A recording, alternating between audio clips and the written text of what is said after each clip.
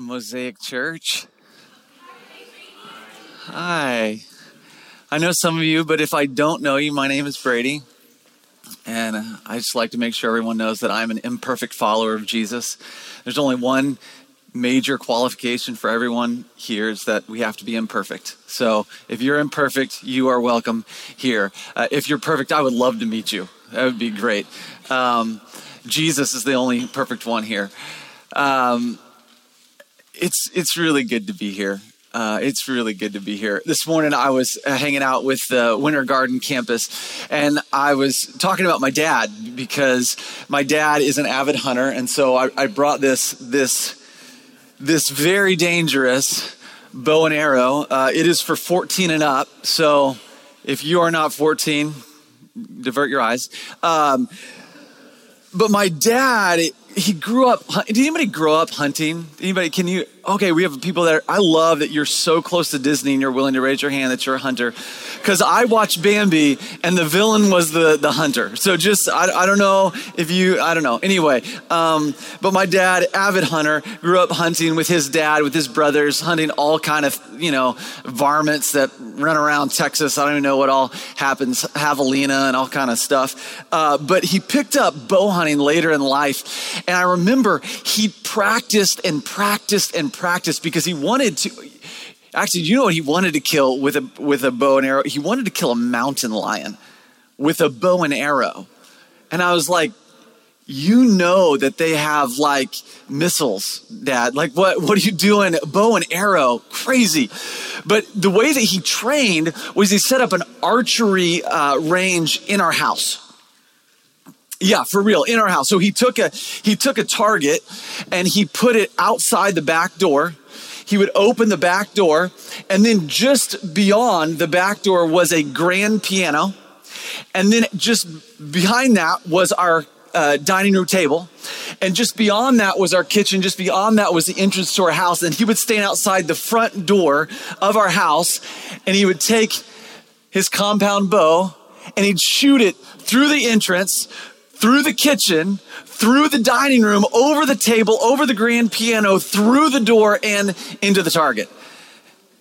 Now, later, he and my mom realized that they had to have some sort of signal because she could just be walking through the house, and that's dangerous. I don't know if you know about compound bows. They're not Nerf bows. It's a big deal. And this one's a pretty big deal. I can't imagine it being worse than this. I mean, for real. But I remember when I was growing up, because my dad, as an avid hunter, wanted his son to be a hunter, and it didn't really work. It didn't stick, but we did a lot of hunting together. I just never really enjoyed it. It wasn't my favorite. But I remember when I went to camp as a kid, we learned how to use weaponry like bows and arrows. And I was about 6 years old, and we learned how to shoot a bow and arrow. And I remember there were so many rules that went with it. There were a lot of rules for our safety, and there were a lot of rules for technique so that you could do the point, which is if you're shooting a bow and arrow, what is the point? You want to hit the target. Yeah. If you hit the target, you have accomplished your mission, right? But in order to hit the target, there are a lot of things that you need to do. There are lots of training that you need to take, and there are a lot of rules that you need to observe, especially when you have 10 6-year-olds who have never shot a bow and arrow before, and you're, a college, student trying to I don't know, protect your safety with all of these kids with bows and arrows pointing them everywhere. And I remember the first thing that you would do, the first command that the counselor would give us is strike a pose. And so, of course, every kid, when he says strikes a pose, they're all flexing. But what striking a pose is, it's taking the tip of your bow, putting on the tip of your shoe, and then holding the bow like this. Now, these were long bows, so they were as tall as we were as kids. But that's what you do. You would strike a pose. And then after you would strike a pose, he would give the command for you to knock an arrow. Now, I don't know how much you know about the parts of an arrow, but I bet John does. But the parts of an arrow, they're very tip back here. It's called the knock, and it has a little indentation that you put on the string, right? You knock an arrow. Now, this arrow is a little bit different. It's a little more advanced. You actually do that on the front, but you would strike a pose, then you would knock an arrow. And then you would aim, and when you aim, you pull the string back, holding on to the knock, and you got to make sure that the feathers are just right, and you pull it back to your cheek, And then when you've aimed, the counselor would give the command, fire, right? And then you'd fire. And I'm not going to do it here because I don't want to hurt anyone. This goes a lot farther and faster than I ever imagined when I got it from Walmart last night. It's a big deal. And then after a while, after the counselor felt comfortable with all these 6-year-olds shooting arrows at targets, he would then say, now fire at will. And that meant you could do it at your own pace. You could shoot all these arrows at your own pace. But I had a buddy named Will in my cabin, and that was a very precarious command, because for real, like, kids start to point there and you're like, no, stop it. Oh, goodness. Now, if maybe you're familiar with weaponry, as I am, I don't know. But if you are, do you need to utilize all of the techniques and observe all of the rules in order to hit the target? Is it possible that you could hit the target even if you had bad form? Yeah, it's possible, yeah. I mean, probably not, your percentage is going to be pretty low, but it's possible. But there are certain techniques that are absolutely necessary. If you do not point the weapon at the target, you're not going to hit the target. I don't care how many times you try, you're not going to hit the target. You have to point it at the target. If you're using a bow and arrow, if you don't pull it back far enough, you're not going to have enough power for your arrow to reach the target. Right, so there are certain things that you have to do in order to hit the target, in order to accomplish the goal. But there are some things that are just helpful. There's some things that are just beneficial. There's some things like training that over time make you into a good archer. And then if, say, you translate to a different weapon, maybe you're upgrading to a BB gun. There are some techniques when you upgrade to a BB gun that still stay consistent, right? You still need to aim at the target. You still need to continue to breathe. You still need to have your eyes open. You still need to, aim. But there are certain things like pulling the string back that don't translate to shooting a gun. Now, why am I telling you this? Because I bought a bow and arrow at Walmart last night. I needed to validate my purchase as a grown adult. Because Paul, I don't know if you guys are familiar with Paul. Last week, we were in the letter of 1 Timothy. We introduced this letter. And if you're familiar with the Bible, there are a number of different books in the Bible. And a lot of the books towards the end of the Bible are letters. They're letters that are written. And this letter, 1 Timothy, was written by one of the earliest church planting missionaries to this guy. He had apprentice under him for about 10 years. So he trained this guy for about 10 years. He traveled all over modern day Turkey, over Macedonia and Greece, traveled all around planting churches. They would disciple people, they would raise up leaders, and then they would go on to a new city and they would plant another church. And so Timothy had traveled with Paul for years doing this, leading and learning and listening. And then Paul, at some point in time, went with Timothy to a city called Ephesus. Now, Ephesus was a very important city at that time, but the church of Ephesus became unbelievably influential. I don't know, when you think about a church that's influential globally, I don't know what comes to your mind. Maybe it's Hillsong Church. Maybe you think of Life Church that has a bunch of different video campuses all over the world. But there are a number of influential churches in our day and age. Ephesus would have been that church. Whatever you think of as the most influential church in your mind, that was the church of Ephesus, because it was the place where churches from all over got their start. And they were training up missionaries and sending them out all over modern day Turkey, all over the world to plant churches. It was a very important church. And so Paul and Timothy are there at Ephesus. And then they leave Ephesus. Paul comes back. He talks to the elders. Paul gets put in prison. Later on, we believe he gets freed from prison and then goes with Timothy to Ephesus. And at this visit to Ephesus, they find out that just as Paul had thought early on, that there were some false teachers that had arisen in that church, right? Some people who were twisting the gospel, who were twisting the truth, and they were teaching these things that were not in line with the way of Jesus, and they had really corrupted that community of people. And so Paul said to Timothy, I'm going to leave you here in Ephesus to deal with this, because I got to go. I got to do all these other things. He had planted a number of other churches. He had a ton of responsibilities that he was in charge of. So he left Timothy, who he'd been training for 10 years, to be there in Ephesus and take care of the issue of the false teachers and all of the stuff that had transpired because of their teaching. A little bit later, we don't know how long later, Paul writes a letter. We believe that it's from prison, and he writes to Timothy. And here's what he says to Timothy. And if you guys have, the Bible or your journal of Timothy or whatever, you can turn there. 1 Timothy, go ahead and turn to chapter 3. Because chapter 3 is where Paul writes out really clearly why he's writing this letter at this time. And he says this. He says, I hope, in verse 14, 1 Timothy 3, verse 14, he says, I hope to come to you soon. But I'm writing these things to you so that if I delay, you may know how one ought to behave in the household of God, which is the church of the living God, a pillar and buttress of truth. Paul says to Timothy, I'm writing this for this purpose. I want to come to you and I want to be with you and help you with all of the things that are going on. I want to help you in, you're striving to help, go against these false teachers and what they're teaching. But if I delay, I want you to know how the people of God should behave in the church. And he sets the bar really high for what the church is. First thing is he calls the church the household of God.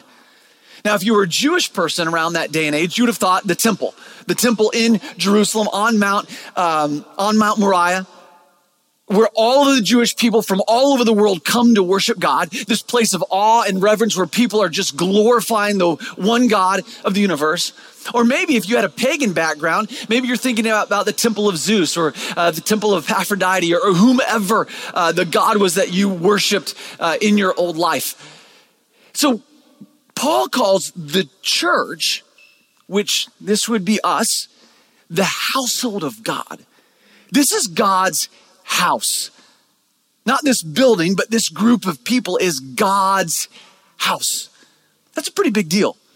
I mean, think about your house, your home, the home that you grew up in, the place where you go, that's kind of your sanctuary, your place of rest, the place where, your will is done, right? Where everyone loads the dishwasher the way that it's supposed to be loaded, your way, right? Just think about your house and just think that we are God's house. This is what Paul says to Timothy. This is a big deal. What I'm writing matters because I'm writing to talk to you how we, followers of Jesus, behave in God's house.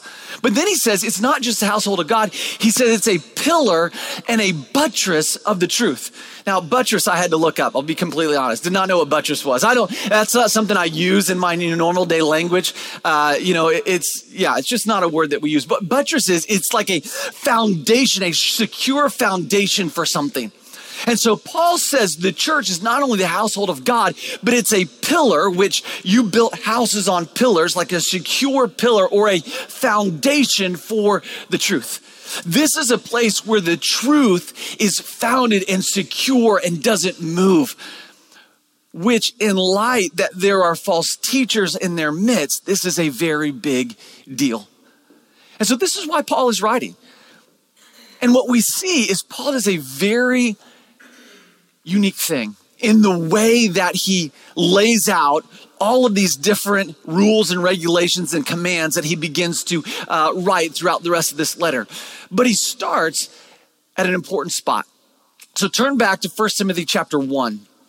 In 1 Timothy chapter 1, Paul lays out something that is foundational. He says this. He says the aim, in verse 5, 1 Timothy chapter 1, verse 5, he says the aim of our charge is what? Love. The aim of our charge is love that issues from a pure heart and a good conscience and a sincere faith. The aim of our charge. Now, the Greek word aim here is telos. And what telos means is the created or designed end for something. The thing for which something was created. And so Paul says the telos, the thing for which the church was created, the thing for which we followers of Jesus were created, the aim of our charge is love. This is the reason that we were formed together as a body of believers for love. That issues from pure heart, a good conscience, and a sincere faith. Now, this is a big deal. This is a big deal. when Paul continues to get into all these different commands and all these different instructions and how to deal with what the false teachers were doing, he says, I want to rewind and remind you of what's the foundational reality that we're doing. Jesus does this in Matthew. One time Jesus he has a conversation with a guy who's called a Pharisee. And a Pharisee was, a religious all-star. Whoever you think, knows a lot about the Bible, those are the Pharisees in the people's mind. They knew the Bible backwards and forward. And they loved the laws. They were passionate about everybody being obedient to the laws. Who here likes rule? Who's a rule follower here? You love rules. Okay, Pharisees, that's it. Man, they were rule followers. In fact, they followed rules so faithfully that they developed other rules to make sure that there's no way you could disobey or transgress any of the rules in the Bible. In the Torah, there are about 613 commandments in the first 5 books of the Old Testament. And the Pharisees added 1,500 other rules and regulations on top of those just to make sure. And the way it worked was if a law, let's say there was a law in the Bible that said, don't cross this line. Then the Pharisees would add other laws that would say, well, don't cross this line. Because if you don't cross this line, then there's no way you're going to cross that line. So they loved rules, they loved laws, and they loved being obedient to the laws. And a Pharisee, this expert in the law, asked Jesus a question. Matthew 22, verse 35. He says this. He says, teacher, which is the great commandment in the law? So how many commandments is this guy asking for? One. He's asking for the great or the greatest commandment. And here's what Jesus says. Jesus says to him, you shall love the Lord your God with all your heart, with all your soul, and with all your mind. This is the great and first commandment. And the second is like it. You shall love your neighbor as yourself. On these 2 commandments depend all the law and the prophets. Now, I don't know how many of you love to voluntarily just enter into conflict. Anybody here just love conflict? Some of us do, and that's okay. That's not a bad thing. But most of us try and steer clear of conflict that we don't have to be involved in. Now, Jesus is entering into a hotly debated topic. Which is the second greatest commandment? I know that we have other things that we argue about in our day and age, but in his day and age, what they argued about was how to order the commandments. And people disagreed vehemently on which was the second greatest commandment. And so Jesus wasn't asked about the second greatest commandment. He was just asked about the first, but he voluntarily steps into this argument, to this debate, because he believes that the first 2 are connected. Jesus said the second is like it. The second is connected to it. That it's not just that we love God, but that we also love people. In fact, we can't fully love God if we don't love people. And we can't truly love people if we don't love God. That's what Jesus is saying. That loving God and loving people is the foundational reality. It is, if you will, the target that we are aiming for, or the telos, the end goal for which we were created. Paul says it like this as he's writing to a church in 1 Corinthians. Church of Corinth, he says this. He says, if I speak in the tongues of men and of angels, which, who here knows multiple languages? Come on, be honest. Who knows multiple languages? Whoa! I'm so impressed. That is incredible. How does it feel when you go somewhere that doesn't speak English, but they speak the other language that you speak and you can just converse with them? You feel pretty cool, don't you? I mean, it's better than just going in with English and just talking louder. Where is the bathroom? That's what we do. I don't know why we do that, but we do that.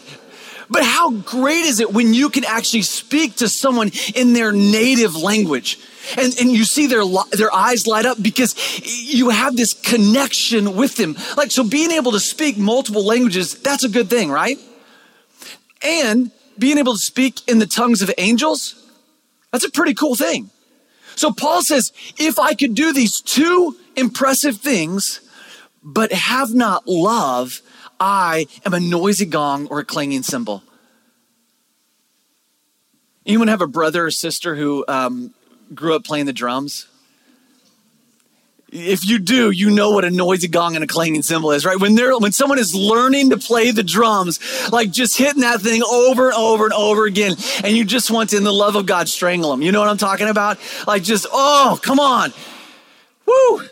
Paul says, yeah, if I can speak in the tongues of men and angels, but I don't have love, I'm like a noisy gong or a clanging cymbal. He goes on, he says this, and if I have prophetic powers, are prophetic powers a good thing? Yes. And if I understand all mysteries and all knowledge, is having all knowledge a good thing? Yes. And if I have all faith so as to remove mountains, is that a good thing? Yes. He says, if I have these, but if I have not love, I am nothing. He said, if I give away all that I have, is generosity a good thing? Yes. And I delivered up my body to be burned, but have not love, I gain nothing. Paul says if we don't get the end goal for which we were created, we miss the point. We can do all these incredible things, all of these impressive things. We can know all the languages of humans and angels. We can have prophetic powers. We can understand every mystery. We can have all faith so much so that we can move mountains. We can be so generous that we would give away everything that we have. But if we don't have love, we gain nothing. We are nothing. This was the end for which we were created. And if we miss that point, we miss everything. Jesus goes so far to say, this is how people will know you are his followers, by your love for one another. Not by your brilliance, not by your wisdom, not by your impressive gifts and talents, but by your love for one another. Now, when we start talking about love in our culture, a lot of times that word just doesn't mean a lot because we use it to mean basically anything. All right, we just use that word for all kind of different things. So what I want to talk about is, what is Paul talking about? What is Jesus talking about? When they use this word love, what do they mean by this word love? Well, it's the Greek word agape, and I'm sure a lot of you have heard this word, agape. And I want to call this word biblical divine love. And Paul defines it in 1 Corinthians 13, just after he gave those things that we read. He says this, he says agape, or love, is patient. Oh, isn't patience so hard? Because anytime it's not hard, it's not patience anymore. It's something different than that. Who here struggles to be patient? Yeah, me too. Love is patient. Agape is patient. And then he says love is kind. Oh, you know, I find that kindness is easy until I have to be patient, and then it's not easy anymore, right? Everybody point at someone who it's hard to be kind to. Just kidding, don't do that, don't do that. Whoa, whoa, whoa, whoa, people stop that. Wow. Agape, the love of God, this divine love that we are created for, is patient. It's kind. It does not envy or boast. It is not arrogant or rude. It does not insist on its own way. This is basically my entire life. I just insist on my own way, right? It's about what I want and how I want it. Mostly because I'm right all the time. Right? I mean, because if I'm right, then we should do it my way, right? Right? Except love doesn't insist on its own way. It doesn't have this caveat, unless you're right, unless your way is right. It just says it doesn't insist on its own way. It says it's not irritable or resentful. It does not rejoice at wrongdoing, but rejoices with the truth. Love bears all things, believes all things, hopes all things, endures all things. Love never ends. Paul sets the bar really high. This thing for which each and every single one of us was created for, this thing which the church was gathered for, it's a high bar. It's patient, it's kind, it's not irritable or rude. It doesn't insist on its own way. Agape, the love of Jesus, divine love, is a very high bar. And this is what we were created for. This is the aim of our charge. And then Jesus steps it up a notch. Jesus says this in John chapter 15. He's talking to his disciples and he says this is my commandment, that you love one another.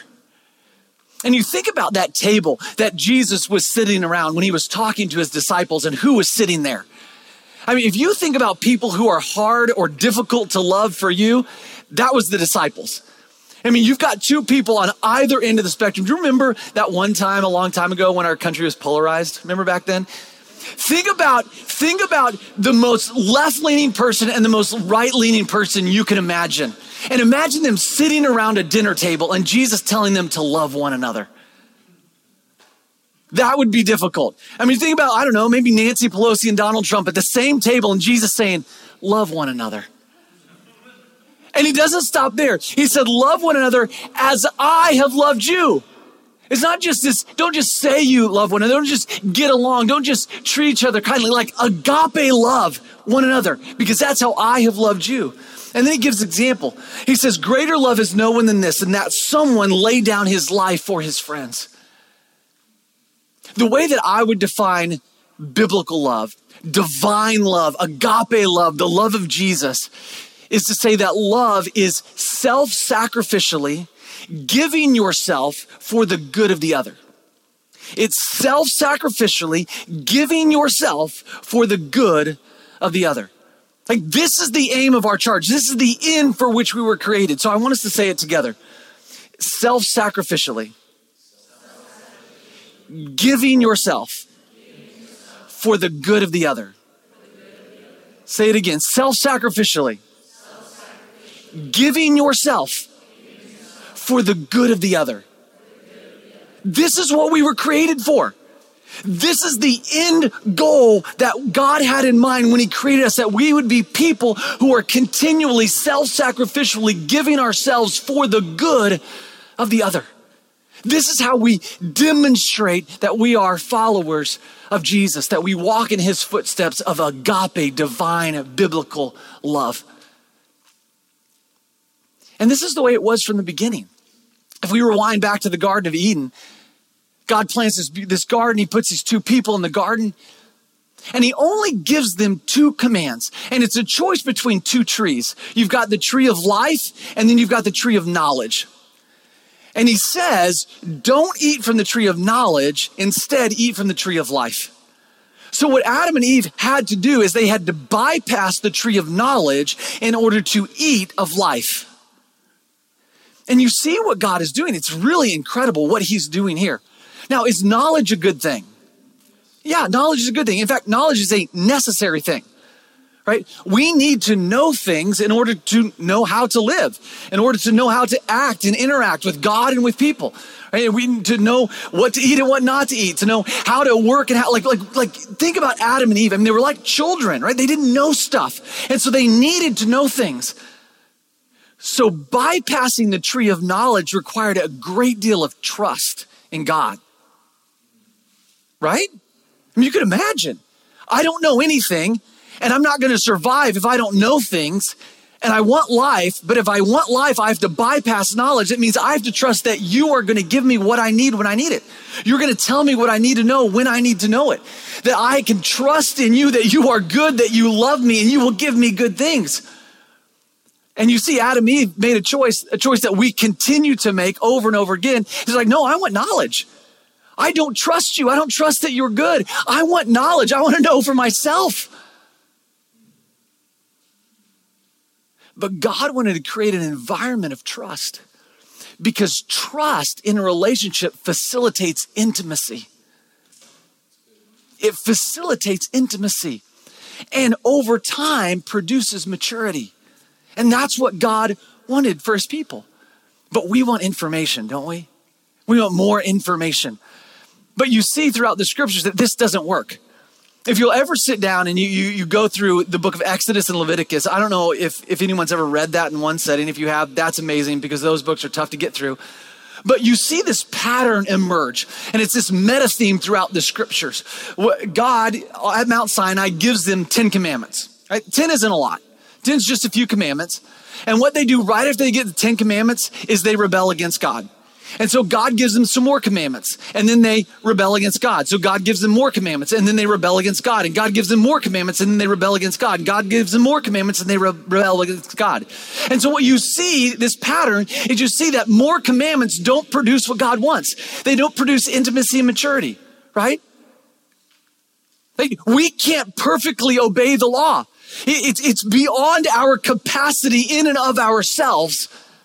And it actually hinders intimacy with God. Some of you are parents, but most of you have been parented. The way that parenting works a lot of times is, at first, early on, when you have a kid, there are a lot of rules that you give them. I remember my sister, when she was raising her oldest son, Jack, she was utilizing the parenting technique that I call "that's a stop." And what she would do is she would take Jack to something that was off limits, something that was dangerous or something that he shouldn't get into. And she would point at it and say, that's a stop, which I guess means don't go there. Don't do that. Don't touch that, right? And I remember when we went to my grandmother's house for the first time, she brought him there and she went around the living room. And I promise you, she pointed at everything in the room and said, that's a stop, that's a stop, that's a stop, that's a stop, that's a stop. And I was like, what's this kid gonna do? Just like stand in a circle and just like look around? Like, I don't know. But as a kid, the world is dangerous. And so it's good of parents to give a lot of rules. But as a kid grows up, parents remove rules, right? Because they don't want someone who is dependent upon rules. They want someone who, as they get older, begins to embody their heart and their mindset and their worldview without the rules. Right? They want a mature adult. And God wants the same thing for us. He wants us to be mature. Because more rules don't work anyway. More rules don't produce maturity. More rules, they can also insulate us from having to have intimacy.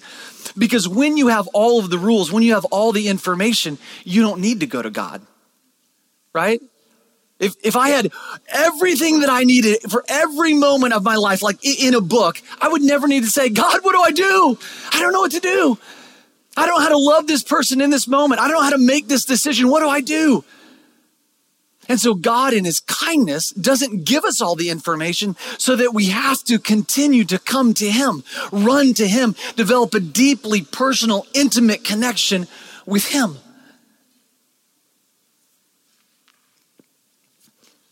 The aim of our charge, the telos, the end goal for which we were created is love. But it's not just this epic high bar agape love, but it's love, Paul says, that comes from a pure heart, a good conscience, and a sincere faith. A pure heart, a good conscience, and a sincere faith. And what we see in Scripture, and I'm guessing what you have seen in your own life, is that that's a problem. See, it's not just that we have to act loving, it's that God wants us to become loving. It's not just that we're called to act patient, we are to become patient. It's not just we're to act and speak kindly, it's to become people who are kind. And we need a heart transplant for that. You see this in the book of Jeremiah. You see this in the book of Ezekiel. God speaking through these prophets said, I'm going to give a new commandment to you, a new covenant with you. And in this new covenant, I'm going to give you a new heart and I'm going to write my law on your heart. I'm going to write love of God and love of people on your heart. And I'm going to put my spirit within you. See, in and of ourselves, apart from Jesus, we can't do this. But God gives us this gift of a new heart. Paul says it this way in Romans chapter 5, verse 5. Paul says this, he says, God's love has been poured into our hearts through the Holy Spirit who has been given to us. We believe that every follower of Jesus gets God's Spirit, that God gives us the gift of his Holy Spirit. And this is what Paul says. All of us who are followers of Jesus have had God's love poured into our hearts through the Holy Spirit who has been given to us. See, we not only need a new heart, we not only need God to remove our heart of stone and give us a heart of flesh. We not only need God to write love of God and love of people on our heart, but we need God to abide with us and walk us into maturity, train us into becoming people who are actually patient and actually kind and actually loving, actually joyful. We need God to train us, and that's God's Spirit. He walks with us, training us, developing us, or what we might call sanctifying us to look more like Jesus. Jesus says he's the one who convicts us of sin. He's the one who leads us into all truth. He's the one who will give us what we need to say when we need to say it. And the way that I think about it is this. I used to do a lot of traveling a number of years ago. And when I first started doing a lot of traveling, it was pre-GPS. It was in the day of the big old map. And I don't know how many of you even know or even seen one of these, but there used to be, you could get it at any gas station, this giant map that was probably this by this, giant map, and it had all the 50 states in it, and all of the major highways and roads in each of the 50 states right there. And then it would have some of the cities blown up. And I remember driving different places, not knowing where I was going. I'd pull out my map and I'd have it open on my steering wheel. And I think back about it, and I think, man, that was worse than texting and driving. Why were there no laws against driving with a map? I don't know, but there should have been. I mean, it was super dangerous. We didn't know where we were going, and we had to use a map. And I remember when someone first told me about MapQuest. You guys remember MapQuest? MapQuest was beautiful because you could go to your computer and you could enter in the address where you were going, and you could enter in the address where you were, and then it would print out all of the step-by-step directions on how to get where you were going. It would tell you what road you were on, how long you were going to be on that road, how many different miles. It would tell you where you needed to turn next and how far it was. And it had all of the details. It had the speed limits on the different roads that you were going to be traveling on. It was brilliant. I loved it. See, this is the way that we want to work with God, is we want God from the beginning to tell us every direction that we need to know at the beginning before we have to go there. It's like God saying, hey, we're going to take a journey to Los Angeles. And you're like, okay, I need to have MapQuest print out a 45-page booklet on every single direction and every turn I'm going to have to make on my way there. But that's not the way that God interacts with us. It's more like this. It's more like God says, hey, I want you to head to the West Coast. You're like, where in the West Coast? He's like, yeah, just start going that way. Well, how do I know if I'm going the right direction? Just make sure the sun is rising behind you and setting in front of you, and you're going to be good to go. You're like, what? There's so much more I need to know. He says, okay. He goes, I'm going to give you the journals of a number of people who have gone from the East Coast to the West Coast. A number of people that have gone this way before you. And they've written some things down, things that are very helpful, things that you want to avoid and ways that you want to go, times that you want to travel and times that you don't want to travel. Okay, that seems a little bit more helpful. And he says, I'm going to do one better. I'm going to give you this watch. And I have a watch that's connected to my phone. And when I use my GPS on my phone, my watch vibrates every time I need to pay attention to the GPS, right? When a turn's coming up, it vibrates. So I know, oh, pay attention, pay attention. God says, I'm going to give you a watch, and it's going to vibrate every time you need to pay attention. And then he says, and you're not going to be alone. You're going to be with a caravan of other people driving to the West Coast, doing the same thing, reading those same journals, having that same vibrating watch to let you know when you need to pay attention. See, God called us into a community of believers. And he says the aim of our charge, what we're doing is we're headed towards love. And we've got the scriptures, great men and women who have gone before us, who have lived out faithfully love of God and love of people, imperfectly but faithfully love of God and love of people. And then we've got the Holy Spirit inside of us who tells us to pay attention when we need to pay attention. And we do this together as a group of people. There are so many people who have gone before us and we're doing it together. But that's kind of scary because it requires a lot of trust. It requires that we develop a deeply personal, intimate relationship with God. It requires us to move into maturity. Now, the church of Ephesus, this community that Paul is writing to through Timothy, it's a cautionary tale. Because about 25, 30 years later, Jesus himself writes a letter to this church through John. And he says this in Revelation chapter 2, verse 1, Jesus writes this. It says, to the angel of the church in Ephesus write this, the words of him who holds the 7 stars in his right hand, who walks among the 7 golden lampstands. He says, I know your works, your toil and your patient endurance, and how you cannot bear with those who are evil, but have tested those who call themselves apostles and are not, and found them to be false. So the first thing that Jesus says to this church is, all of those things that Paul wrote in this letter about the false teachers, you got it right? He says, you found out the false teachers and you don't bear with them. You don't bear with those who are evil, those who are false. The issue of false teachers, you've taken care of that. Way to go. But then he gives them this indictment. But I have this against you, that you've abandoned the love that you had at first. It's like they had all of the techniques down just right. They had all of the techniques down, but they missed the target. They forgot that the point was not all the little details. The point, the aim, the telos, the end for which they were created and gathered together as a body was agape, divine, self-sacrificially giving themselves for the good of one another. See, we can get the details right and we can miss the point.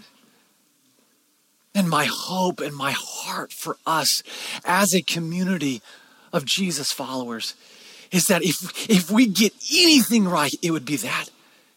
It would be the foundational reality for which God created each and every single one of us. That we would be a group of people who demonstrates the love that Jesus demonstrated for us, self-sacrificially, giving ourselves for the good of the other. Jesus said, you abandoned the love that you had at first. And what I love about God, he just continually blows my mind, is what we find out about our first love is it's love that God gave us as a gift. That the first love is that love that God poured into our hearts through the Holy Spirit. It's that love that we have because Jesus sacrificed himself on our behalf. That he died on the cross so that we could be invited into the family of God. He was the one who took on sin so that we could be washed white as snow. That's the love that we have at first, the love that God gave us as a gift, the epic love that he had for sinners, that while we were yet sinners, Christ died for us. See, we live out in love because it's already been given to us. We live out in love as a response to God's incredible love that he demonstrated for us so fully on the cross. It's a response of gratitude, not of trying to earn God's favor. And I love that about the gospel.